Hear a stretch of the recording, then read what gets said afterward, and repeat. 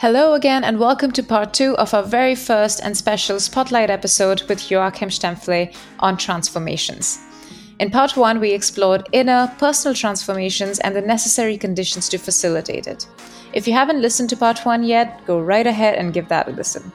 Here in part two, we'll continue the conversation and dig deeper into outer systems transformations and the ways in which organizations can evolve their culture, structure, and processes.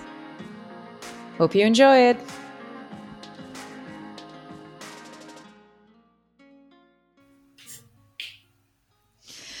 Okay, Joe, so we now talked a little bit about the inner transformation, and you said that inner transformation and outer transformation needs to happen in sync, right? And in a way, the inner transformation also enables that outer transformation. How do you understand outer transformation? I think it's basically the evolution of the system so that people in the system can best serve the goals and the strategy, right? So when you have a new North Star and you have a new strategy, obviously you probably need to organize yourself in a different way. But I think it's important to look at outer transformation not just as structure. Often people look at only the organizational structure. I think it's much more comprehensive to look at the operating model of the organization, right? This is basically how the organization works, and structure and roles are just one piece. You have capabilities as well, right? You have decision-making authorities, governance, that's all part of it. You have processes and tools. And very importantly, right, we use that distinction of hardware and software, right? Often we focus a lot on the hardware, but the software is the culture, it's the behaviors, right? It's how we do things. And both of these need to evolve in sync in the direction of the strategy. And then when you look at how to approach this, right, I think we already shared that our approach is you don't start with restructuring, yes. Right? You usually start with first the vision and the strategy, and then you probably start with experiments, where you look at what ways of working and what ways of organizing ourselves might be best suited to reach this, and you test out different options. And this has the advantage that first you test what works and what doesn't, and you learn from it. And secondly, people learn as they do, right? Most learning happens by doing. It doesn't happen overnight. So this experimentation period is so crucial from my point of view, because first of all, it ensures that whatever we then scale actually works. It has been tested and tried and iterated. And secondly, it ensures that people grow as we go, right? And it's not happening prematurely. And I think, interesting enough, a lot of organizations now we work with want to move into more of an agile organization setup. And the funny thing there is that I use this statement, right, to say you cannot master plan your way into agility, right? When you think about what agility is, it is all about doing work in small iterations, having a big goal, breaking it down, giving it to teams, and then working in small iterations. So it's crazy to think that you could move into an agile organization with a big waterfall master plan, right? You have to have a roadmap, obviously, and you have to have a goal, but it cannot be that you then mechanically try to pull off a plan no matter what, right? And we saw so many great examples to make it concrete. For example, when you have a vision and strategy and you then want to move into more agile ways of working, one process that worked beautifully is to take, for example, teams comprised of people from the organization out for 1 week at a time, like 1 week a month, and then actually work on strategic projects using agile methods, like running a 1 week sprint every 3 or 4 weeks, right? Where people implement the strategy, working in cross-functional teams in a new way, in a new format. And I call this the triple win, because first of all, we're actually executing our strategic priorities. Secondly, we bring people together and start to work cross-functionally in teams. And thirdly, people work in agile ways while they do it. So it's a triple win. It's a very organic way. And once people are used to work like this, it's very easy to say, hey, if this makes sense and we work much better in a cross-functional team setup, wouldn't we at one point break up our functional structure and build mission-based teams, also stable teams, around certain organizational goals and organize them in the team of teams setup? Wouldn't this be a much more organic way of running the organization? I mean, it's often what we see when we operate like this, that people naturally at one point say, why are we still organized in departments and hierarchy when this way of working is so much faster, so much more fun, and so much more impactful, right? And so I'm a big fan of approaching it in steps. And once you then have done the experiments, then have a very deliberate operating model evolution kind of process that once again can be a top-down, bottom-up process where we engage a lot of people.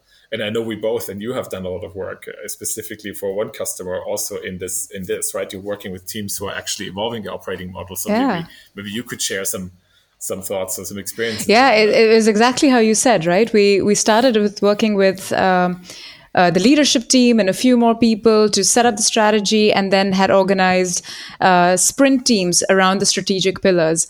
And this was also, one of the few or first times that a lot of people from different parts of the organization, different levels of hierarchy, were coming into those strategic pillar sprint teams and working together. And it's exactly how you said, just by them working together in those constellations, they found it so much more fruitful to continue doing that in many different ways, right? And I noticed, right, we had this journey with them for 2 years. This is the third year that we started this journey with them, and they did organically start talking about the change of the operating model. But even before that, a lot of the people who were working within their silos, they started cross-pollinating and started having those discussions, right? Even simple tools like doing empathy interviews for a first time. I remember how much of resistance we got, right? Like, what do we ask the people? Like, what do we pick up the phone and ask them for? What are the questions? And how do we organize this? Organize these interviews? It just slowly became a part of the DNA of the people who've been actively involved in those sprints, and they've brought that back into their specific, small teams. So you do see that natural way of, it's what you said, right? It's a lot about also how the brain works. The pathways that you strengthen in the brain soon become the patterns that you have as a person. And the same thing in the organization, the pathways and the connections that you establish in an operating model through those cross-functionality, that soon does become the operating model very organically. Exactly. And I remember one very impactful session that for this group, still to this day, people very much talk about it, which came a little bit later in the process. We had done the vision strategy, we had done the experimentation, and there was a lot of maturity growing in the organization. And eventually we got to the point where, the organization wanted to formally now evolve the operating model. And then what we did is we scheduled a 5-day sprint in the leadership team to really now look at the operating model all together. But it wasn't like they just meet all by themselves. Every day we had people come in from the organization who shared experiences, who shared what's working, what's not working. We had, they had some strategic squads that were defining strategy. They had them come in, share what's working, what's not working. They had some customer-centric teams come in talking about that, right? We had some internal folks come in, and we were basically, and then we brought in a lot of outside inspiration of different operating models, right? Completely different ways how to do it.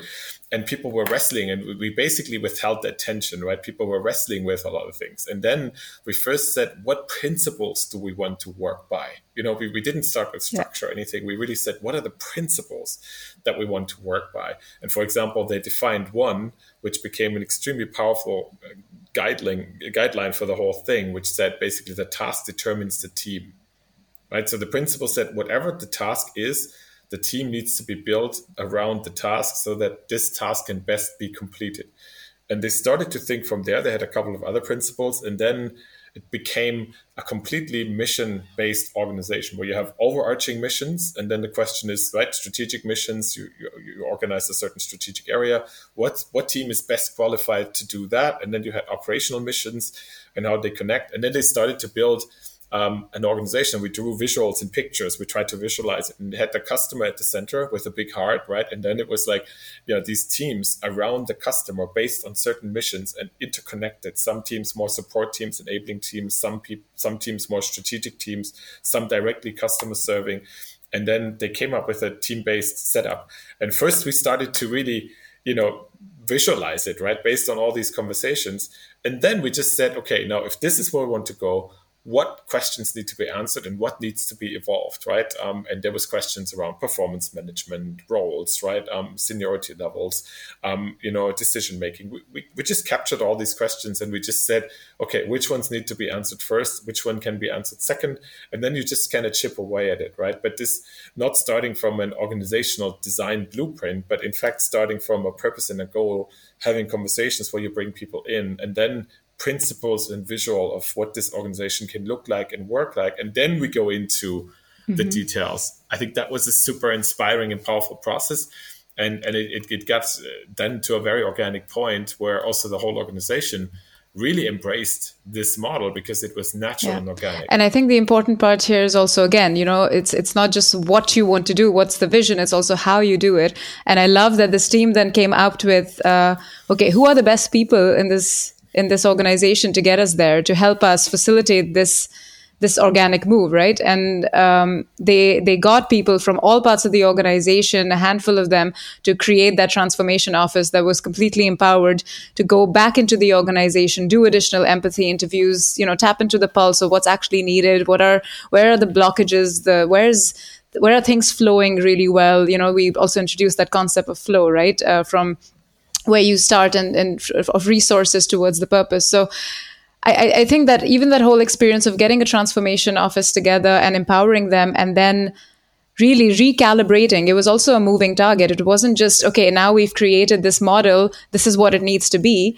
It's actually been an organic process. And even the transformation office, they came up with, after a few months of them doing the groundwork, they came up with interesting insights, and they've started implementing things on a process level first, right? They're not changing lines and boxes and everything because that is, it's too much, it's too permanent.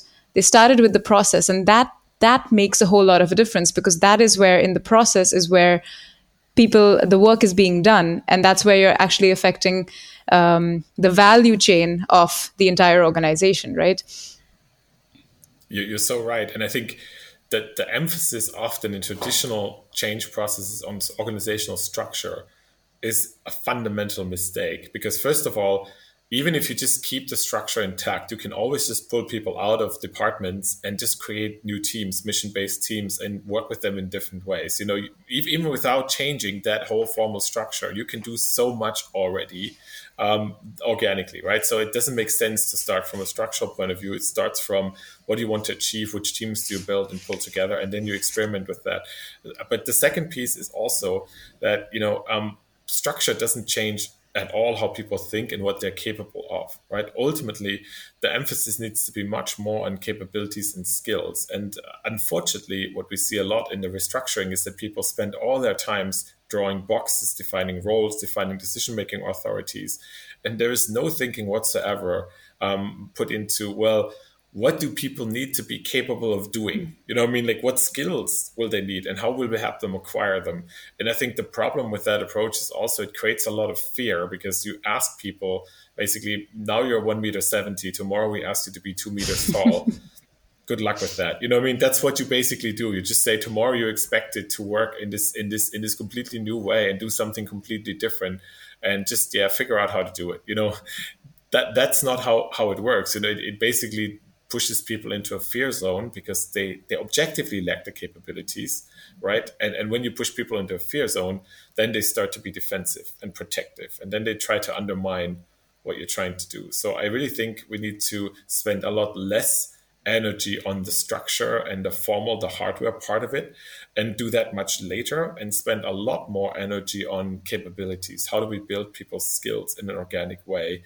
And how do we build dialogues that allow people to evolve their inner operating system? And how do we connect people in different ways? And when that happens, the rest actually happens organically. People at one point, like in one organization, the one I was sharing with this operating model sprint, at one point, people from the organization were saying, why are we still operating in this old hierarchical functional structure? It doesn't make sense anymore. We had people from the bottom pushing for the change because they said this is too slow. There is too much hierarchy. It slows us down. We had a concrete example of, and that was one of the examples we brought into the operating model sprint, where the example was customer initiated projects, right? And it took them 1.5 years to approve or reject a customer initiated project. Now imagine you're a customer and you're asking the organization to partner with you to do a project, and it takes 1.5 years for the organization to answer. You know what I mean?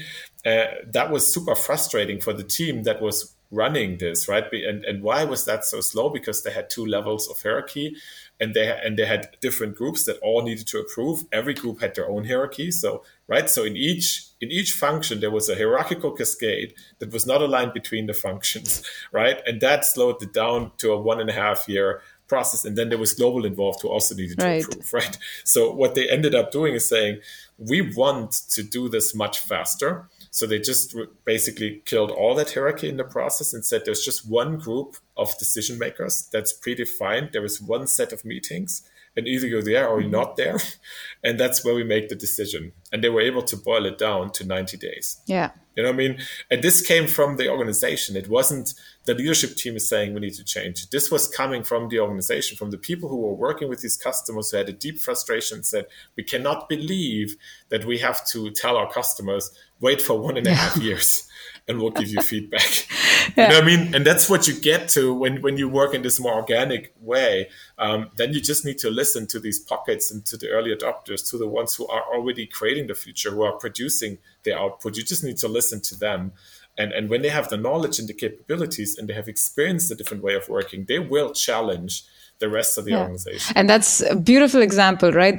That's when you know that you've created that agile organization that you plan to, in a way, right? It's not in the end, probably the removing the hierarchies wouldn't have made that difference, because there would be informal hierarchies that would evolve and come in place. But what you did is, through that process, created, as you said, right, that agency for people to come up and say, hey, this is bullshit. We need to do something different. We need to serve our customers, and we need you not to block us.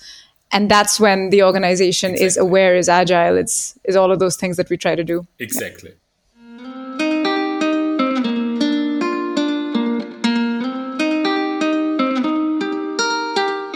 I think there is one additional key to this, and a mistake that's often made is that too much work goes into leadership teams, especially senior leadership teams. And I'm not saying we don't need to work with them. It's super important. We need to build trust, alignment, and then vision and strategy needs to be carried by senior leadership. So it's super important to work with them. But then when you start experimenting, you will have your early adopter teams. And we need to support the hell out of these teams. You know what I mean? Because these teams are often people who do not feel safe yet to make decisions. They're used to hierarchy blocking ideas. They're used to maybe, cascades of bosses shooting down and not taking risks. And they also don't know how to work in different ways yet. So they lack skills, they lack confidence, and they're not psychologically secure, right? So we can't just leave these teams alone. Otherwise, often they fail, they fall short of what's expected. And then the rest of the organization will say, see, we told you. You know what I mean? We told you it's not going to work. So I think the key is, yes, we need to work with senior leadership and with leaders in general very much. But then we really need to work with the early adopter teams during this critical experimentation phase. We need to support them. And we need to build up their capabilities and their confidence. And then they can be the motors. They can be basically the engine of the transformation. And just creating these success stories deliberately, right? Creating powerful success stories, lighthouses for the organization, that people just have visible proof that it works, is so important. Because in fairness, a lot of people, when you talk about changes, are afraid of the risk. And the risk is not just it's there, right? I mean, who tells you that this different way of working is more impactful than the old way of working? You're not going to entirely change your organization just based on someone's belief, right? Mm-hmm. So this experimentation phase, making this work well, supporting these teams so that you have visible proof and evidence, is important to also then go out to the broader organization and say, look, we have run so many experiments, we have run the lighthouses, and we have the testimonial from the teams. Why would we not scale it, right? And often in the sprints, we also then bring in these early adopter teams and we let them share directly to the leadership team what worked, what didn't work, what needs to be in place for this to be able to scale. And you get a very robust and thorough view of what's truly needed, right? Before you go all out and you scale. And I think that's been usually when we work this way, then you see a very organic trajectory where an organization starts to grow and improve all the time, where there's never that valley of death. There's never that dip into fear. And often, right, you have that dip when you do traditional restructuring where for 1 or 2 years everything gets worse and nothing works, and then maybe you gradually pick up. That's not a given in transformations that it has to be this way. You can have an organic growth curve where you never have a dip if you work like this. Yeah. But do you feel, Joe, that you might have plateaus? And I'm asking this because in the last conversation with Jochen, who you talked about transformations itself, right? We talked a lot about the fatigue of some transformations. And yes. I personally think when I look at some organizations, right, yes, with all the good intent in the world, there's so much energy and effort going in the initial stages, right? And then you sort of create this illusion that at one point we will reach that goal and then it will stop. And then, you create that, again, reinforce that illusion of stability coming at some point in the future. And you create that escalation in the organization, that movement, it's happening, right? Yes. Yes. And then when you reach that point, you're like, oh, wait, actually, we have to go into yet another transformation. I've seen some organizations do like waves of these transformations that completely deplete the energy of the organization. So I wonder, there are moments when it's organic and it's, as you said, right, when you exercise that muscle of experimentation and build that capability beyond the senior leadership team into the early adopters, and then create that critical mass that will eventually take the whole organization forward in that experimentation route. I feel like that provides a bit of more resilience and I guess absorbs that shock of the next transformation coming in, and there isn't a next one, right? It's just one big growth journey. Yeah. But I feel like at some points for people to actually learn and also feel confidence in what they've learned, right? Coming back to skills, they need moments of rest and plateau on an individual level to assimilate those learnings before they can go to the next thing. What is your perspective on this? I think you're raising a super important point. And the first one is, the first answer which you just gave is so important, that it's not independent transformations every year. In German, in German language, there's a saying, eine neue Sau durchs Dorf treiben. You're driving a new pig through the village every year. That's a German saying, right? I love German sayings. That's how Germans can be quite brutal in the sense, what most organizations do is, it's a flavor of the month, new boss, new transformation. It's one transformation after the other, and it's always different.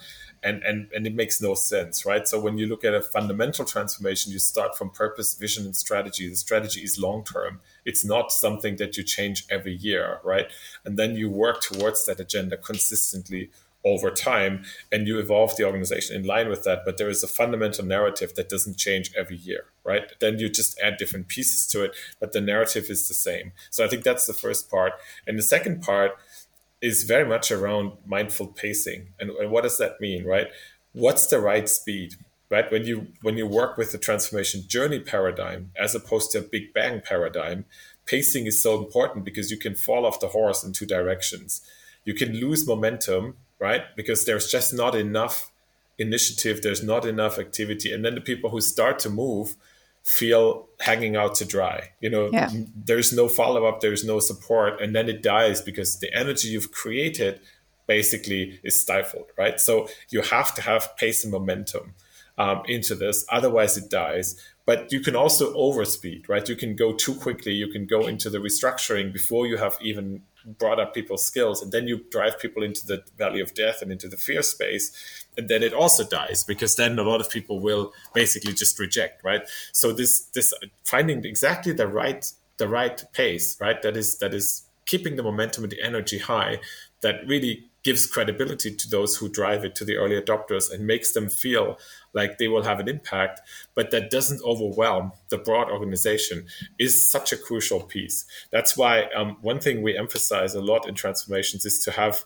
a rhythm of activities that you do no matter what. You don't know what you're going to do, but you do know that, for example, we often build leadership communities, and every 4 to 6 months, you have to have a touch point in the leadership community where you basically reflect on where you are in the transformation, where you reconfirm the vision, where you take the learnings, and then you deliberately accelerate or take the next step, right? So you can plan these critical touch points with critical target groups in advance, and that makes sure you keep that rhythm, right? You keep that pace.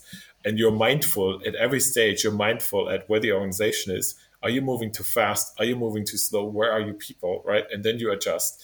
But that is such an important piece when you work with the transformation journey. And as you said, right, this whole fire in the beginning, there's way too much energy spent on launching a transformation. Yeah. But in fact, what matters is execution. It's basically how you manage the journey, right? And it's not managing in a traditional sense. It's orchestrating a rhythm of activities that allow people to reflect, adjust, and plan, and allow people to stay connected. So it's really about the execution. It's about the long run, and not about that initial fire that you create. So not the New Year's resolution that I'm going to drop 5 kgs in the next month, but really consistent exercise, good eating, good. Yes. Yeah. And one leader I work with, it really touched me when he said this very simple truth. Anything truly valuable in life takes time to build. Nothing that's really valuable just comes easy or quick. Whether it's a relationship, right?